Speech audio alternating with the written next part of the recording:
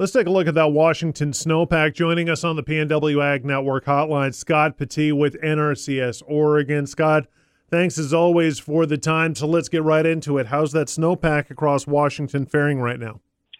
You know, it's not looking bad. I won't say, I can't say that by any means. It's not looking fabulous either, but we're sitting about 99% of normal statewide, which you're looking at that, in a broad picture, that's pretty good. We're in pretty good shape there. I just can't quite seem to hit that 100% of normal mark this year, though.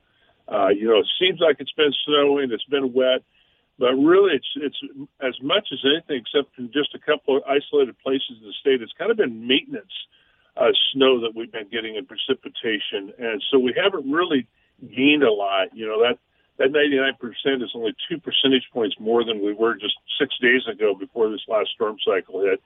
And that was mostly, I think, on the west side, especially the Olympics, that helped boost that number up. But otherwise, that's kind of where we're standing statewide. Scott, can you kind of give us the 101 of why we're maybe not seeing as much snow as our friends down in California? Because we've seen on TV and we've been following on social media, it seems like they've been getting buckets and buckets of snow. And like you said, we're getting a fair amount of snow, but just not like what they're getting.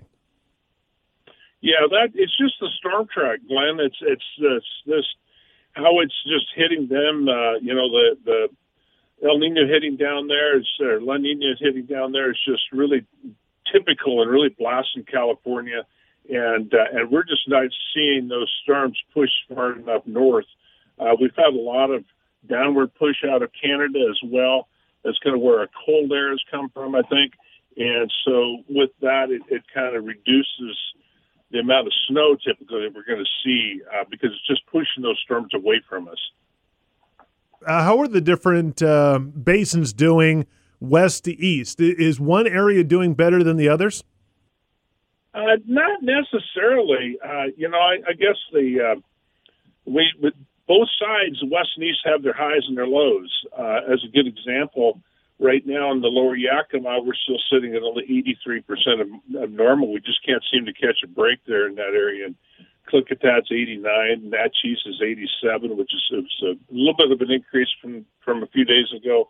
But again, we're just not getting enough snow in those areas to really push the pendulum in the right direction.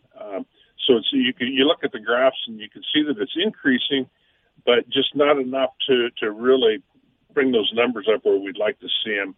Upper Yakima is a little bit better at 97, but then we jump up into central Columbia, the Wenatchee area, we drop back to 89. So, we just can't win for losing. Same with the west side, the North Puget Sound, again, the furthest away from the storm tracks, I think, this year, is sitting at 88%, whereas then the central Puget in that convergence zone, that Everett-Seattle convergence zone, is at 106%. So numbers are just kind of all over the board this year.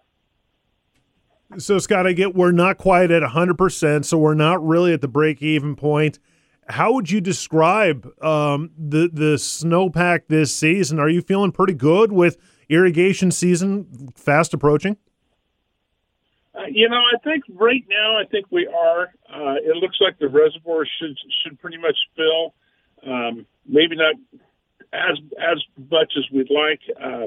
Where we, it's really going to play out these spring conditions and how soon we get into the melt rate. If we hit normal peak on April 1 or so, and then over start that melt right away, then we might be losing some of that lower elevation snow a little too early for irrigation season, and has to, a lot of that are below the reservoir systems, it just runs off, and that they rely on that. Farmers rely on that to try to catch that for their first early irrigation in those unregulated streams, especially.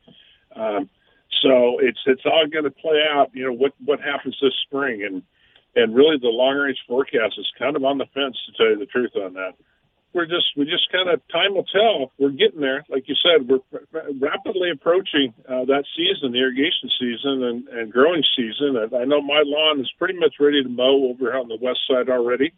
I refuse to do it this early, but we'll see when it happens. Scott Petit with NRCS Oregon, thanks so much for joining us right here on pnwag.net.